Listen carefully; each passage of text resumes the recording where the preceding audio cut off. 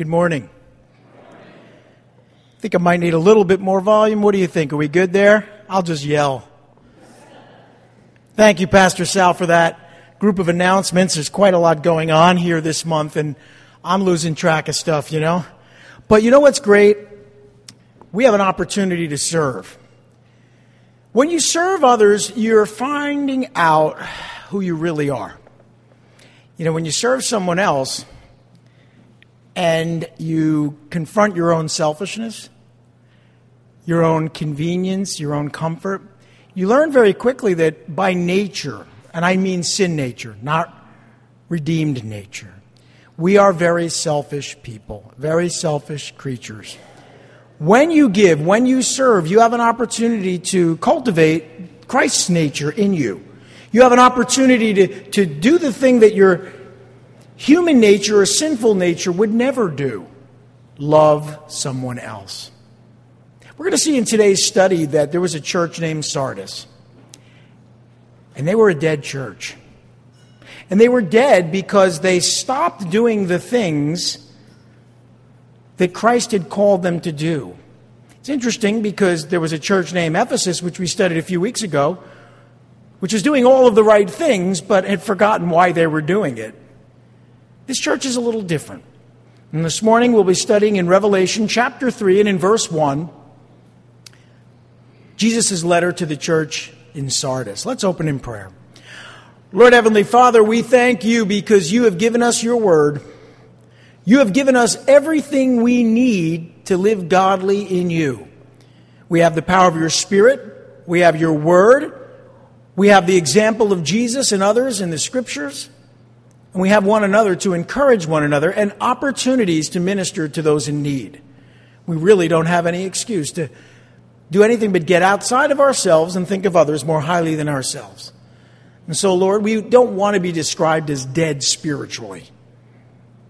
We want to be described as alive, filled with your Spirit, ministering to others and experiencing the power of your Spirit in and through our lives. So as we approach your word today, may you transform our wicked hearts, for our hearts are deceitfully wicked, desperately wicked, above all things.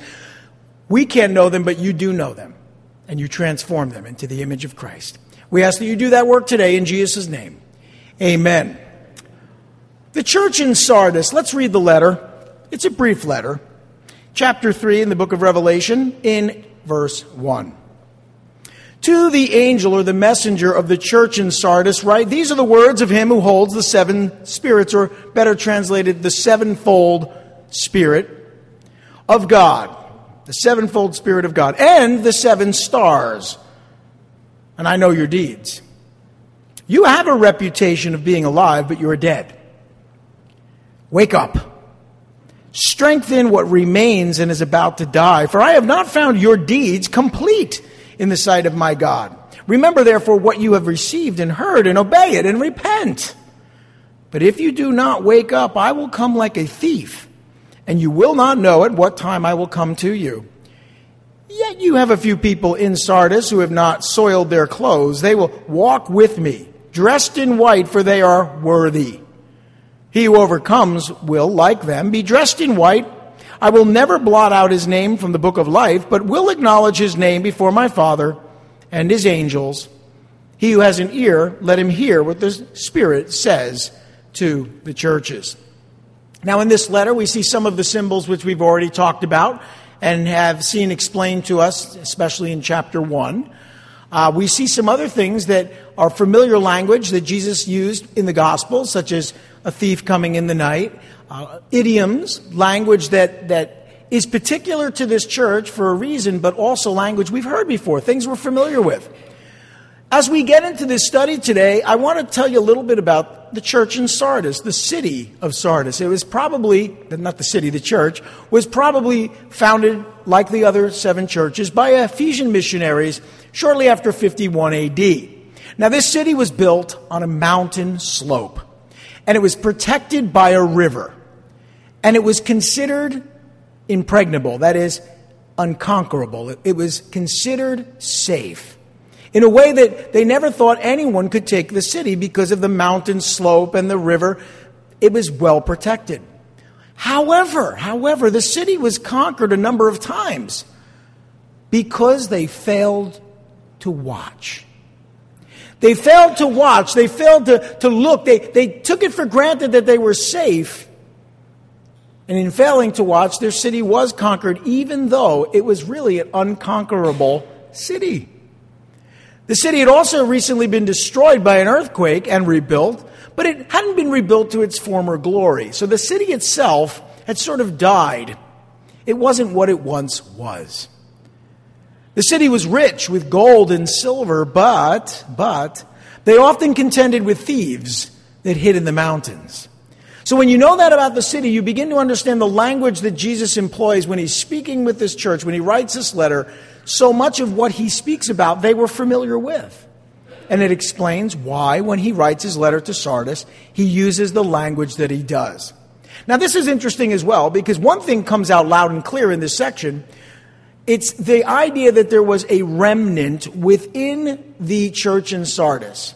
That most of them were dead, but there was this remnant, that is, a small group of people that were still considered worthy. What's interesting to me, and I think is no mistake and no coincidence, is that in Greek the word Sardis means remnant. It means remnant. And as Jesus approaches his church, look at the first part of verse 1. He says, these are the words of him who holds the seven spirits, or the sevenfold Spirit of God and the seven stars. Let's talk a little bit about that, because we've talked about this before, and we'll talk about it again. There are not seven spirits before God's throne. There is the Holy Spirit. And that is the sevenfold working of God's Holy Spirit. So when we see that, it's not seven spirits as seven independent spirits. It's one Holy Spirit who's described as working in seven different ways in the Scriptures. Now, of course, the Holy Spirit is one, and he's also one with the Father and the Son. But in Isaiah, and I've mentioned this before, I actually don't even have a bookmark here, so we'll see if I can find it quickly. In Isaiah and in chapter 11 and in verses 1 through 2, this is what Isaiah says. He's speaking of Christ. He's speaking of the Messiah who would come. And he says, a shoot, in verse 1 of chapter 11 in Isaiah, a shoot will come up from the stump of Jesse. That was David's father's name. And from his roots, a branch will bear fruit. The Spirit of the Lord will rest on him, the Spirit of wisdom and of understanding, counsel and power, the Spirit of knowledge and of fear of the Lord. And he will delight in the fear of the Lord. And so you have that sevenfold description. The Spirit of the Lord, the Spirit of wisdom, understanding, counsel, power, knowledge, and the fear of the Lord, all describing the Holy Spirit in seven different ways. And for that and other reasons, it's not hard to understand, as we see the sevenfold Spirit throughout the book of Revelation, it's not hard to understand that it's simply a description, an accurate description of the working of the Holy Spirit in our lives and through our lives and in the world. So what is Jesus saying? Back to our scripture today, back to our text. These are the words, we know they're Jesus' words, of him who holds the sevenfold Spirit. Now, is it any wonder that he would be described in this way? You remember at the baptism of Christ in Matthew's Gospel in chapter 3, right? You remember that the Holy Spirit came down like a dove, not a dove, but like a dove, and settled on Jesus as the Son of Man, as the Son of God, but as the Messiah and the Savior. As the Son of God, he was always one with the Spirit. But as the Son of Man, at this point, he experienced what we experience or can experience, the anointing of God's Holy Spirit. As a man, he was already one with the Spirit as God. But as a man, he experiences this anointing. So the description that he holds the sevenfold Spirit is simply saying he is one with the Holy Spirit, but he's also not just one with the Spirit, but working powerfully through the power of God's Holy Spirit. And so, first thing we recognize is that Jesus approaches this dead church by saying, I have the Holy Spirit. I think there's not even a subtle message there. I think it's a very clear message. A dead church is dead because it doesn't have life, right? And the life is in the Spirit. So when we encounter a church like the church of Sardis that goes to sleep, such that thieves sneak in When it goes to sleep and it really just can be described as a dead church with a reputation of being alive but dead, what's lacking? Do you know this, that in Hebrew the word for spirit is ruach? It means breath. When God breathed breath into Adam, he became a living soul. The Ruach Elohim was breathed into this man who was not alive yet, and then he became alive. The Spirit brings life. So he speaks to a dead church, and what does he say? Or how does he approach them? He approaches them in the power of the Holy Spirit. I wish that as a Christian, as a disciple, as a pastor, that when I spend time with other Christians, and specifically other pastors working in churches that are struggling, and I do that from time to time, I wish that I could somehow convince those who are struggling in ministry that the difference is the Holy Spirit. You say it, and I think it just goes in one ear and out the other. And I think it's sort of like, oh, yeah. But they don't take time to realize the Holy Spirit, you have to be alive to breathe, right? If you're laying on the ground, God forbid, and a doctor comes over and sees you're not breathing, chances are you're not alive. And if someone resuscitates you by breathing life into you, you may survive. And isn't that wonderful? But when you spiritualize that and you realize you go into a church, you work with a ministry, and you try to help them to understand, you need life in this church. Well, we need life. Well, where do we get that life? Well, we have this program. No. Life doesn't come from a program. Well, we have this book. No, life doesn't come from a book. Well, we have a consultant. Life doesn't come from consultants. Oh, I have education. Education doesn't bring life. The Spirit brings life. Oh, does that mean that we have to be crazy and bounce off the walls and like the Blues Brothers flipping down the aisle? No, life is the Holy Spirit having reign over your hearts and your church. You're submitted to the Holy Spirit. You can't be dead when you're filled with the Spirit. So that's the first thing we see as Jesus approaches this church. But there's something else we see. It says that he also holds the 7 stars. Now, if you've been with us, we've talked about this before. The 7 stars, according to chapter 1, verse 20, the Word of God tells us that the 7 stars are the messengers of the 7 churches. So what does that mean? The messengers, well, more than likely the leaders, the pastors, not angels like the kind of angels we talk about in heaven, which are talked about in this chapter as well. But messengers, the word is the same in the Greek. It's the one bringing the message to the church. The messengers, or ones, plural, bringing the messages to the churches. And so, isn't it interesting that when Jesus approaches a church it's described as being dead, that he mentions 2 things in particular: the Holy Spirit and Spirit-filled messengers. Now, I am not a consultant. Okay? I don't have all those letters after my name. But I can tell you if a church is dead, it's for 2 reasons. They don't have the Spirit, or they're not submitted to the Spirit, and they don't have anointed messengers bringing the Word of God in the power of the Spirit. Period. End of sentence. Check, please. It's so important that you understand that we understand that, because there are so many good people in dying churches, even in our area, trying to figure out why there's no pulse. Why there's no sign of life. Why? And they can't figure it out. And yet it really is simple. You bring the Word of God in the power of the Spirit, and you allow the Spirit to rule and reign in the church. Well, we might have to change our bylaws. Yeah, you might. It breaks my heart. I take no joy in saying this, that I've seen far too many dying churches in our area dying simply because this is the reason. Well, let's move on. Jesus approaches the church in this way. And he corrects the church. And it's okay to correct people, lovingly correct someone, show them what's wrong. Can you imagine if you went to the doctor and the doctor said, well, got some stuff wrong with you. And you said, well, doctor, what's going on? I have the results of your test. Yeah, well, tell me what's going on. I really don't want to disappoint you or ruin your day. Go on with your life. Don't worry about it. I think you'd be upset. I think you might not make your copay. So, correction is a good thing. What are the results of the test? Well, you have this problem. Oh, now I can address it. But if you walk out of the office, I don't know what he's talking about, I'm fine, I feel great. Probably not going to correct the problem, if there is a problem. You see, this church, as we see, had a reputation for being something they were not.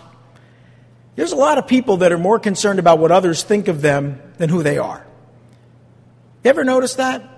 They're good if everybody thinks they're good. Meanwhile, they're not good. They're not doing well at all. Look what it says. It says here, I know your deeds. That is, I know what you do. I know the things you do. And you have a reputation of being alive, but you're dead. Now, we live in a culture that is fascinated with zombies. Not sure exactly why. I myself will admit to having seen a few programs about zombies. But here's the thing. Zombies are a metaphor for a mindless culture that just sort of does what everyone else is doing. And I think that's why it resonates with us in today's culture. You're watching a zombie movie, and I don't think anyone actually believes zombies are a real thing. And yet, I saw some cities burn down over the last few years by people I could only describe as zombies. I've seen people follow the crowd, mindlessly doing things that are wrong, almost as if they don't have a brain, almost as if they weren't really alive. And I think if we're honest with ourselves, it's really easy to get into this sort of spiritual zombieism. It's like all of a sudden you're just doing what everybody else is doing and you're not really thinking about it. You're not really thinking about how ridiculous it is or how detrimental it might be. These people, they had a reputation for being something they weren't. They kind of looked alive, but they really weren't. Spiritually speaking, they were not. They had actually fallen asleep in the light. Does that ever happen? I'm one of those people when the light comes in the window in the morning, it wakes me up. But there are times where, I'm so tired, I lay on the couch after I've been, training or something, and the TV's on, the lights are on, and I'm dead asleep. You have to be pretty tired to fall asleep in the light. They were pretty dead because they fell asleep in the light.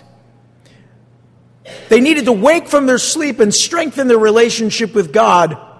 Look what it said there. Wake up, strengthen what remains and is about to die. For I have not found your deeds complete in the sight of God. They needed to wake up. Now, of course, they weren't actually dead, but spiritually they were. And so he uses that term, wake up, like you're asleep. And I think that's probably a better way of saying it. A lot of churches are asleep. It's not so much that they're actually dead, but spiritually dead is kind of like you're asleep. You don't really realize what's going on around you when you're asleep. And that could easily describe many within the churches today. It certainly described the church in the first century in Sardis. They needed to wake up.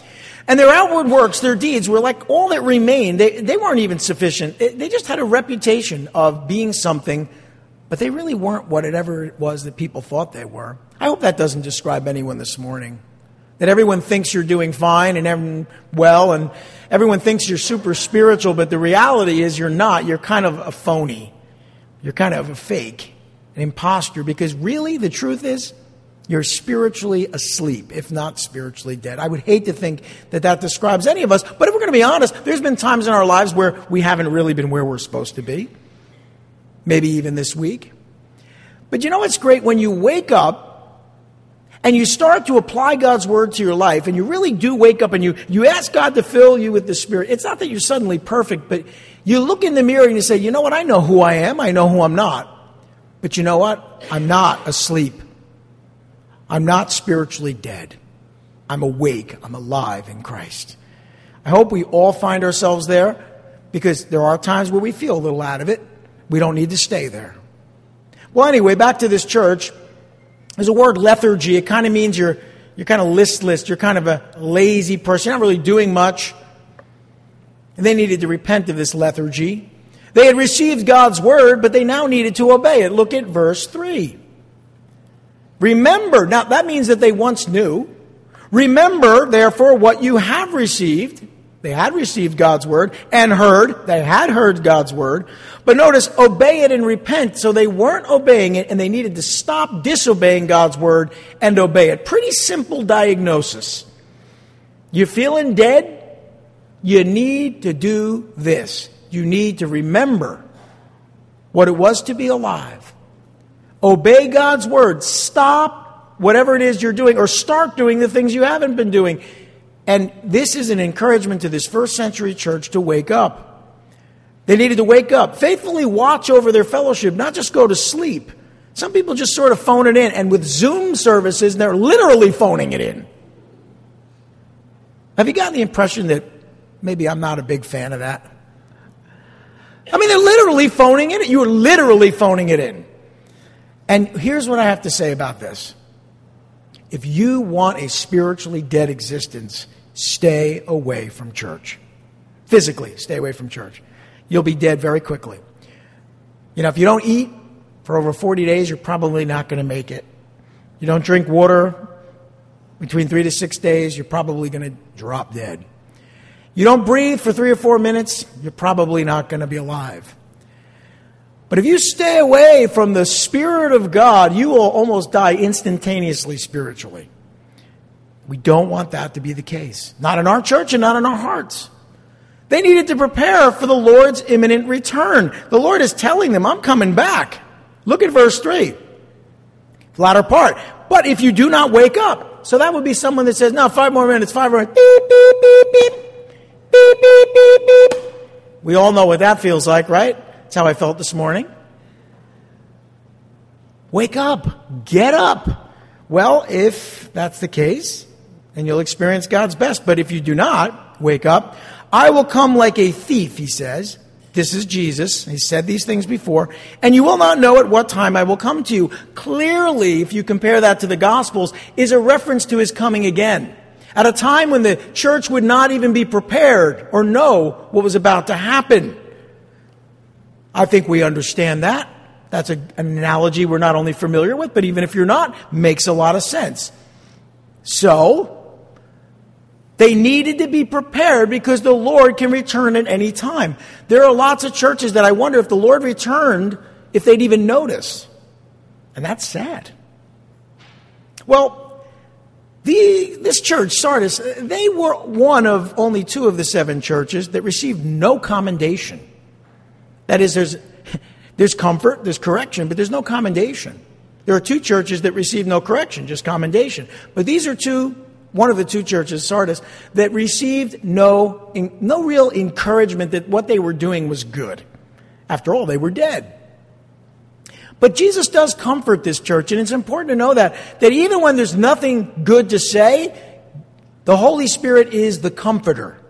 He wants to bring comfort. He wants to change the situation. Even if there's correction and nothing good to say, no commendation, Jesus doesn't walk away and say it's hopeless. I want nothing to do with you. He says, I want to comfort you. I want to fill you with the Spirit. I want to wake you up. I want to bring you back to life. Look at verse 4. Yet. Now remember what I told you what Sardis means, right? Remnant. Remnant, we understand that word. It's like a few people that are still faithful. A remnant. Verse 4. Yet you have a few people in remnant who have not soiled their clothes. That makes sense. It's a play on words. It's intentional. They will walk with me dressed in white, for they are worthy. The remnant's worthy. Why is the remnant worthy?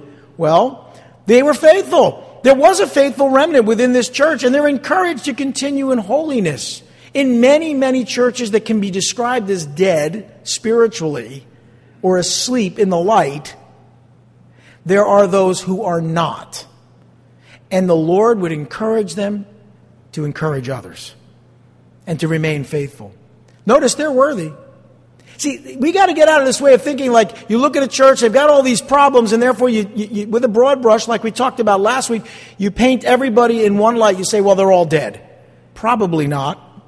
There's almost always a remnant, even in the deadest of dead churches. Many times it's 1 or 2 people that are keeping the whole thing going through prayer. So don't rule out the fact that there might still be a pulse. And what does Jesus do? He comforts them. He encourages them. He tells them they're going to be clothed in white. Now, what does that mean? I think we understand that analogy. It means to be made holy and righteous in Jesus Christ, right? We understand that. And they are walking in the righteousness of Christ. And that's why they're worthy. Not because they've done anything to make themselves worthy. They're worthy because they're walking in Christ's righteousness. And they do that now, and they will for all eternity, according to what we read. And then we read in verses 5 and 6, he who overcomes will, like them, be dressed in white. And this is addressed to anyone at any time at this point, including others in the church.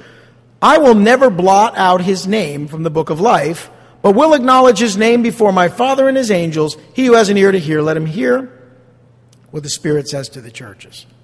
So the encouragement here is to be clothed in white. That is to be made holy and righteous in Jesus Christ. To look to Christ for your righteousness. To cultivate a relationship with Jesus Christ. That is how you overcome a dead situation spiritually. Through Jesus Christ. He's always the reward. He's always the answer. And he's always the power with which we can conquer these sins and problems in our lives. There is security in salvation. You need to know that. Without the threat of repeal.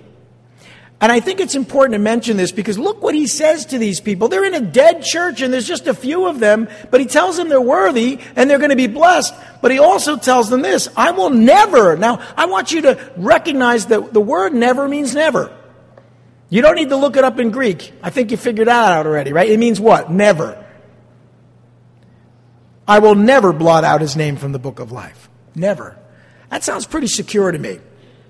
Now, there are some who would suggest that, you can be saved and unsaved, and there's others that suggest, well, if you're saved and you act like you're not, you never were saved. Here's the important thing to know. If Christ writes you in the Lamb's book of life, one thing about his pencil, it doesn't have an eraser. See, I need an eraser on my mechanical pencil because I make mistakes, and God does not. So if he writes your name in the Lamb's book of life, which we'll talk more about in our studies in this book, and is mentioned throughout Scripture, if God writes your name in this book, which is really a symbol or an analogy for you belonging to him, what makes you think that you could ever reach a place, even if you were spiritually dead, where God would just write you off? See, that's the way we think. We reach a place where we're done with people. I'm done with her. I'm done with him. Aren't you glad that God never reaches that place? It's important to recognize that truth. To understand that there is security in true salvation in Jesus Christ. Without this threat of, you hold it over people's head. Oh, you're saved, yeah, but I might take it away if you keep this up. Please don't say things like that to your kids. Sometimes we have to draw boundaries with people, even children. But it's probably never a good idea to preach what I like to call the Santa Claus gospel, which is, you better not pout, you better not cry, you better not shout. I'm telling you why. Jesus Christ is coming to town. And if you are not who you're supposed to be, you're going to get coal in your stocking. We grow up with this way of thinking, and it's a rewards-based thinking. But his reward is with him. His reward is him. And if you have a relationship with Jesus Christ, what makes you think he would be so sadistic as to take himself away from you? Anyone that comes to me will in no way be cast out, Jesus says. Do you believe what he says? Or you always constantly doubt and you think, well, I know God's done with me this week. I'd be done with me. Yeah, but you're not God. So as we consider this church, there were those within this dead church that were totally saved. Totally, completely saved. They didn't need to worry about losing something. Unfortunately, the church as a whole was not as fortunate. Most within this church were not there. They were spiritually dead. But there was a remnant in Sardis, a Sardis in Sardis, that was truly overcoming because they were worthy in Christ. Now, when we talk about a reward, and we see this in every one of the letters to the churches, Jesus is that white clothing. We've mentioned that already. He is the reward, whether it's the manna from heaven, whatever it is that we see in each of the letters, Jesus is the reward. He's the white clothing that secures our eternal destiny. You understand that? That's Christ's righteousness, big fancy Scrabble word, imputed, that is given to you without merit, just imputed to you, given to you. Christ's righteousness given to you because of his love for you. Dressed in white. And it's not to be compared with our own righteousness, because what did Isaiah say about our righteousness? It was as filthy rags. So, the first century church of Sardis, or remnant, had a remnant, but they were on life support as a church. Now, this speaks of a time in church history, just like all of the letters do. And it picks up where the church of Thyatira left off with the Roman church. And it's funny because I often will say to people, when I study through the letters, I'll say, listen, when we get to the letter to the church of Thyatira, you're going to think that I'm going after Catholics. But give me another week so I can go after the Protestants too. That's supposed to be a joke. There is definitely an opportunity to look within each of these church movements and find things that needed correction or need correction. Now, that was last week. Let's move forward. This is the Reformed Church. This speaks of the Reformed Church. I'm not talking about maybe a Reformed church you've attended or attend. I'm talking about the movement that started in the 1500s or thereabout and really continues to the present time. And if you've seen the state of much of, not all of, much of the Reformed Church in America and throughout the world, it's a pretty accurate description. Now again, not all. Sardis means remnant. There is a remnant within this movement that love God. I'm not suggesting everyone who could describe themselves as being a part of the Reformation, the Protestant Reformation, that every one of those churches that came out of the Protestant Reformation, they don't all look like this.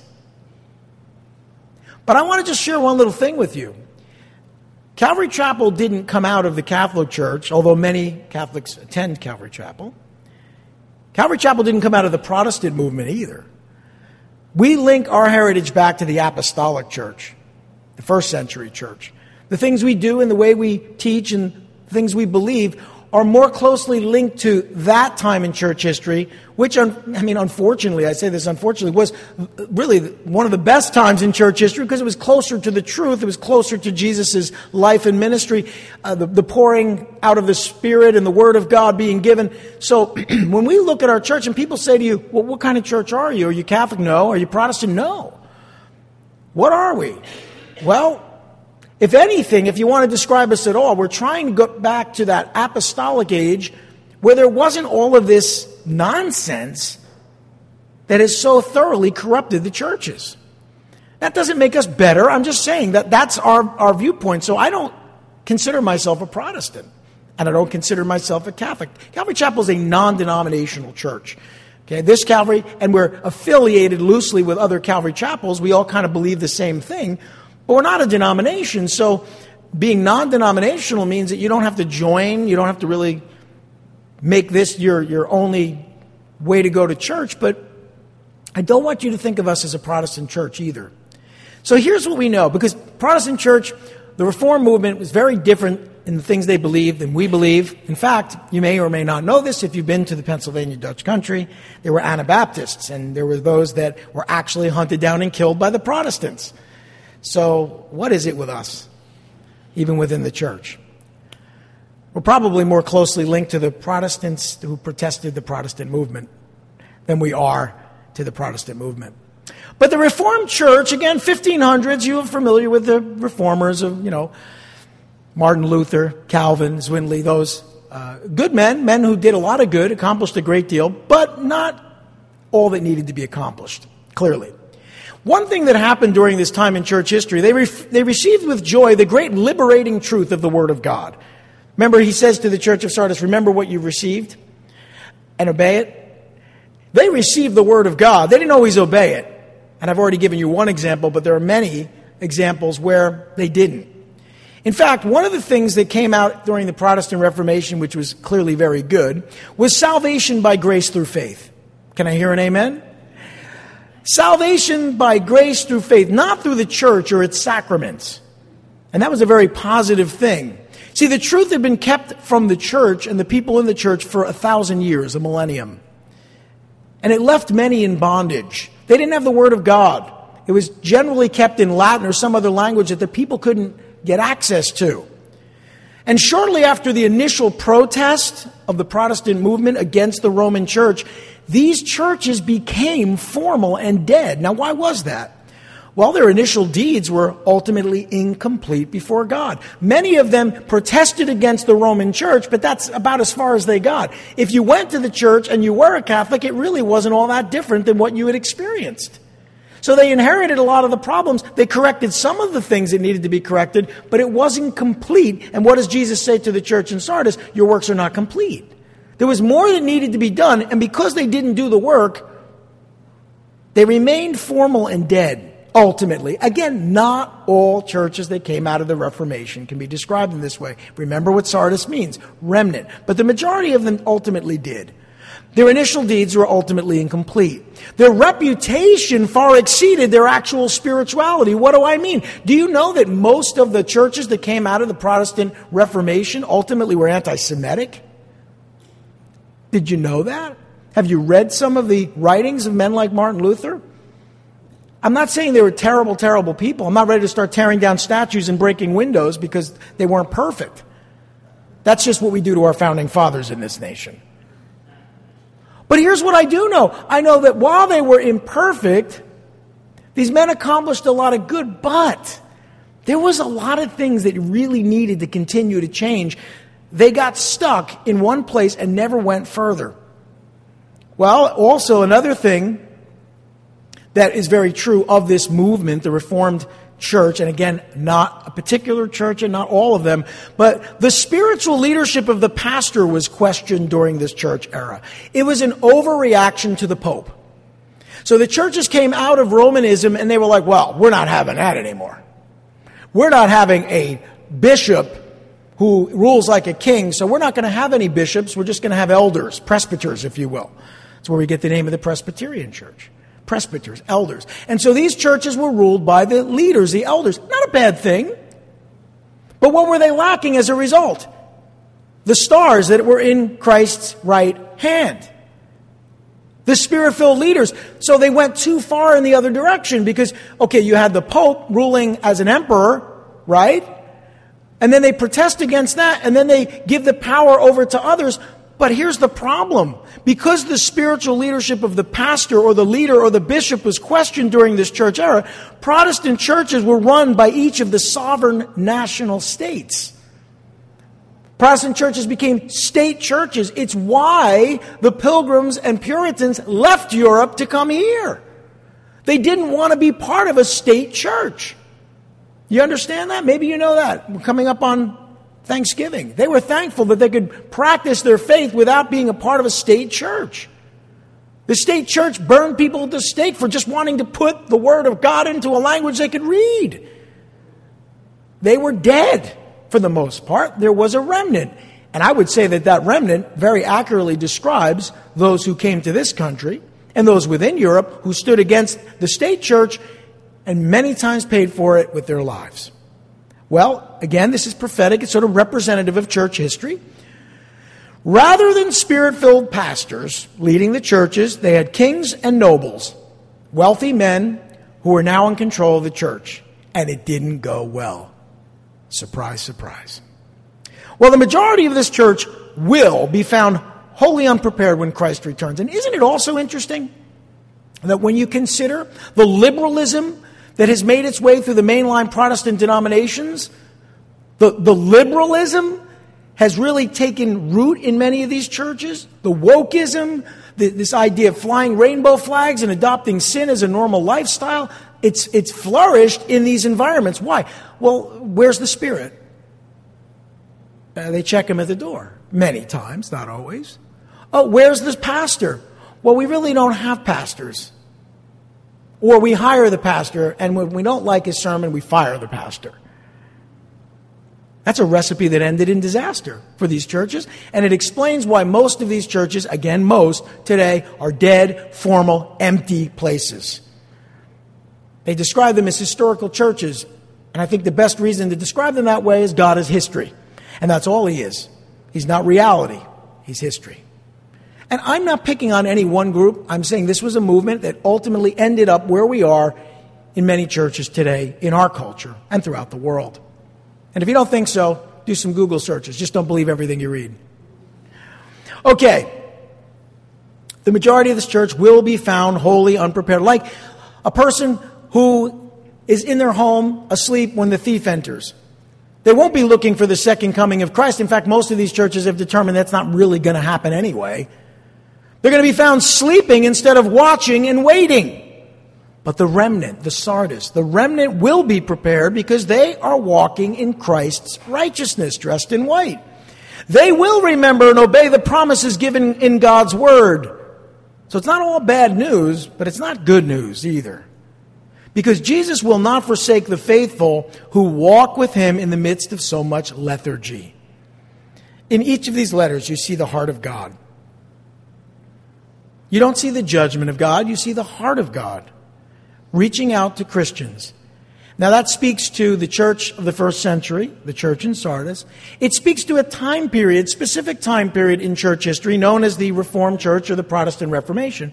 But it also speaks, and I've shared some of this already, to churches throughout the ages, including today, that can be described as dead. And I'm not going to be like the doctor who shows up or the coroner that shows up and says the patient is dead. I'm not going to do that, but I'm going to say the Word of God makes it abundantly clear. There's a point at which the church is dead. How do you know it's a dead church? It's a good question, right? How do you know a church is dead? Well, some of what we've already shared should answer that question, but let me just go through a few things. The rejection of true spiritual leaders would be a good place to start. The rejection of true spiritual leaders has left these churches with no Spirit-filled vision. Not surprising. No Spirit-filled leaders, no Spirit-filled vision. They also have a great and wonderful reputation that it's utterly false. It's all window dressing, as they say. It's all just a fake facade, and the buildings are beautiful, but what's happening on the inside? What's happening in the heart? And their casual acknowledgement of God's Word has left them powerless and dead, because you can't casually acknowledge God's Word. You need the Spirit of God and Spirit-filled messengers giving you the Word of God if a church is going to be alive. Also, churches like this, the dead church, is satisfied with outward appearance. Satisfied with outward appearance. It's good enough if people think well of us. We don't really care about what's actually happening, just as long as people think good things are happening. It's about image. It's not about reality. The majority are spiritually asleep while there remains a faithful remnant that longs for Jesus. So you might say, well, Pastor Tim, I have a brother who's involved in one of these churches and he loves Jesus, and he would be one of the remnant. He would be among the Sardis, the remnant. But listen, this describes a heart as well. And as we close, I want to read something you're probably familiar with. And if you're thinking about this now and applying this to your own heart or to the heart of someone who is not where they should be spiritually, I would bring your attention to what I call foolish virgin syndrome. It can be diagnosed very easily. Let's read. I'll read it for you. In Matthew's Gospel in chapter 25, in verses 1 through 13, we read, at the time, Jesus says, at that time, the kingdom of heaven will be like, that is, when Christ comes again, this is kind of an analogy that makes you understand what people's reaction will be. It will be like 10 virgins who took their lamps and went out to meet the bridegroom. This was part of their culture. 5 of them were foolish and 5 were wise. The foolish ones took their lamps, but did not take any oil with them. The wise, however, took oil in their jars along with their lamps. Incidentally, just a little thing, oil in the Scripture is a type of the Holy Spirit. The bridegroom was a long time in coming. I don't know if you know this, but I'm sure you do. The bridegroom is Jesus Christ. The bridegroom was a long time in coming, and they all became drowsy and fell asleep. Notice they all fell asleep. But at midnight, the cry rang out, and here's the bridegroom, come out to meet him. And all of the virgins woke up and trimmed their lamps, and the foolish one said to the wise, give us some of your oil, our lamps are going out. No, they replied, there may not be enough for both us and you. Instead, go to those who sell oil and buy some for yourselves. But while they were on their way to buy the oil, the bridegroom arrived. The virgins who were ready went in with him to the wedding banquet, and the door was shut. Later, the others also came. Sir, they said, open the door for us. But he replied, I tell you the truth, I don't know you. Therefore, keep watch. Because you don't know what hour, or you don't know the day or the hour. That's interesting, all that similar language, right? I mean, this was a city that was conquered. Shouldn't have been conquered at all. This was a city that was conquered because they felt so secure they went to sleep and the thieves snuck in. That happened in their city over and over again. And the church had taken on sort of that characteristic that they would go to sleep because they felt secure. And it's a wonderful thing to feel secure in God and in Christ. And that's a beautiful thing that came out of the Protestant Reformation. The Christians were no longer looking over their shoulder and wondering whether they were saved because they knew God wouldn't blot them out of that book. And that's a good thing. But if you're secure in Christ and your security leads you to lethargy, such that you go to sleep and become dead, it's a horrible thing. And that's the sad truth of what happened during the years of the Protestant Reformation. So we have a letter that is both practical, and it speaks to us personally. It's powerful and prophetic as well, because it speaks to a time in church history, but it speaks to churches today that may not even be a part of the Protestant movement. Any church can fit this category. More importantly, any heart can be described as dead. I'm going to ask Pastor Russ to come up to close the service. And as we do, I want you to think about, okay, let's forget about the city of Sardis and the mountain slope and the river and how they went to sleep. Let's forget about the time in church history. That's interesting. But what's of paramount importance is your heart. And God knows your heart. You don't even know your heart, but God knows your heart. Let me ask you a question. Let's ask ourselves this question. Are we spiritually dead? Dying? Alive?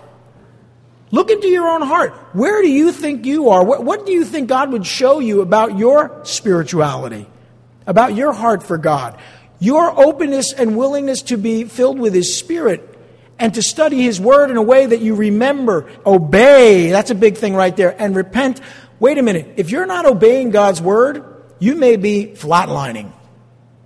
Did you hear what I said? If you are not obeying God's word that you know. Now, if you don't know something's wrong, you can't be held accountable. But if you know it's wrong and you're doing it anyway, you're probably flatlining. So we got to get those paddles out today. And why did they always say this? Clear! Boom! That's what today's message is. It's a defibrillator. For all of us to recognize we need to become alive in Christ. And the only way that happens is if we put ourselves in a place where the Spirit of God can reach us through His Word. But then you have to take that, apply it to your heart, obey it, that you might live. Let's pray. Lord Heavenly Father, thank you for your Word, for this great encouragement. We are so grateful that you don't just write us off. We want to be among that remnant, even within a dead culture, a culture that has largely rejected you. And even if we attend a church that came out of this movement, it doesn't mean we have to be as it's described here. But we ask today, even if we're members of this church or another church, regardless of the church we attend, may our hearts be alive, filled with your Spirit. May we long to receive messages spoken truthfully from your Word. And may you help us to remember the things we have received, your Word, to obey it and change. That we might live for you. We ask these things in Jesus' name. Amen.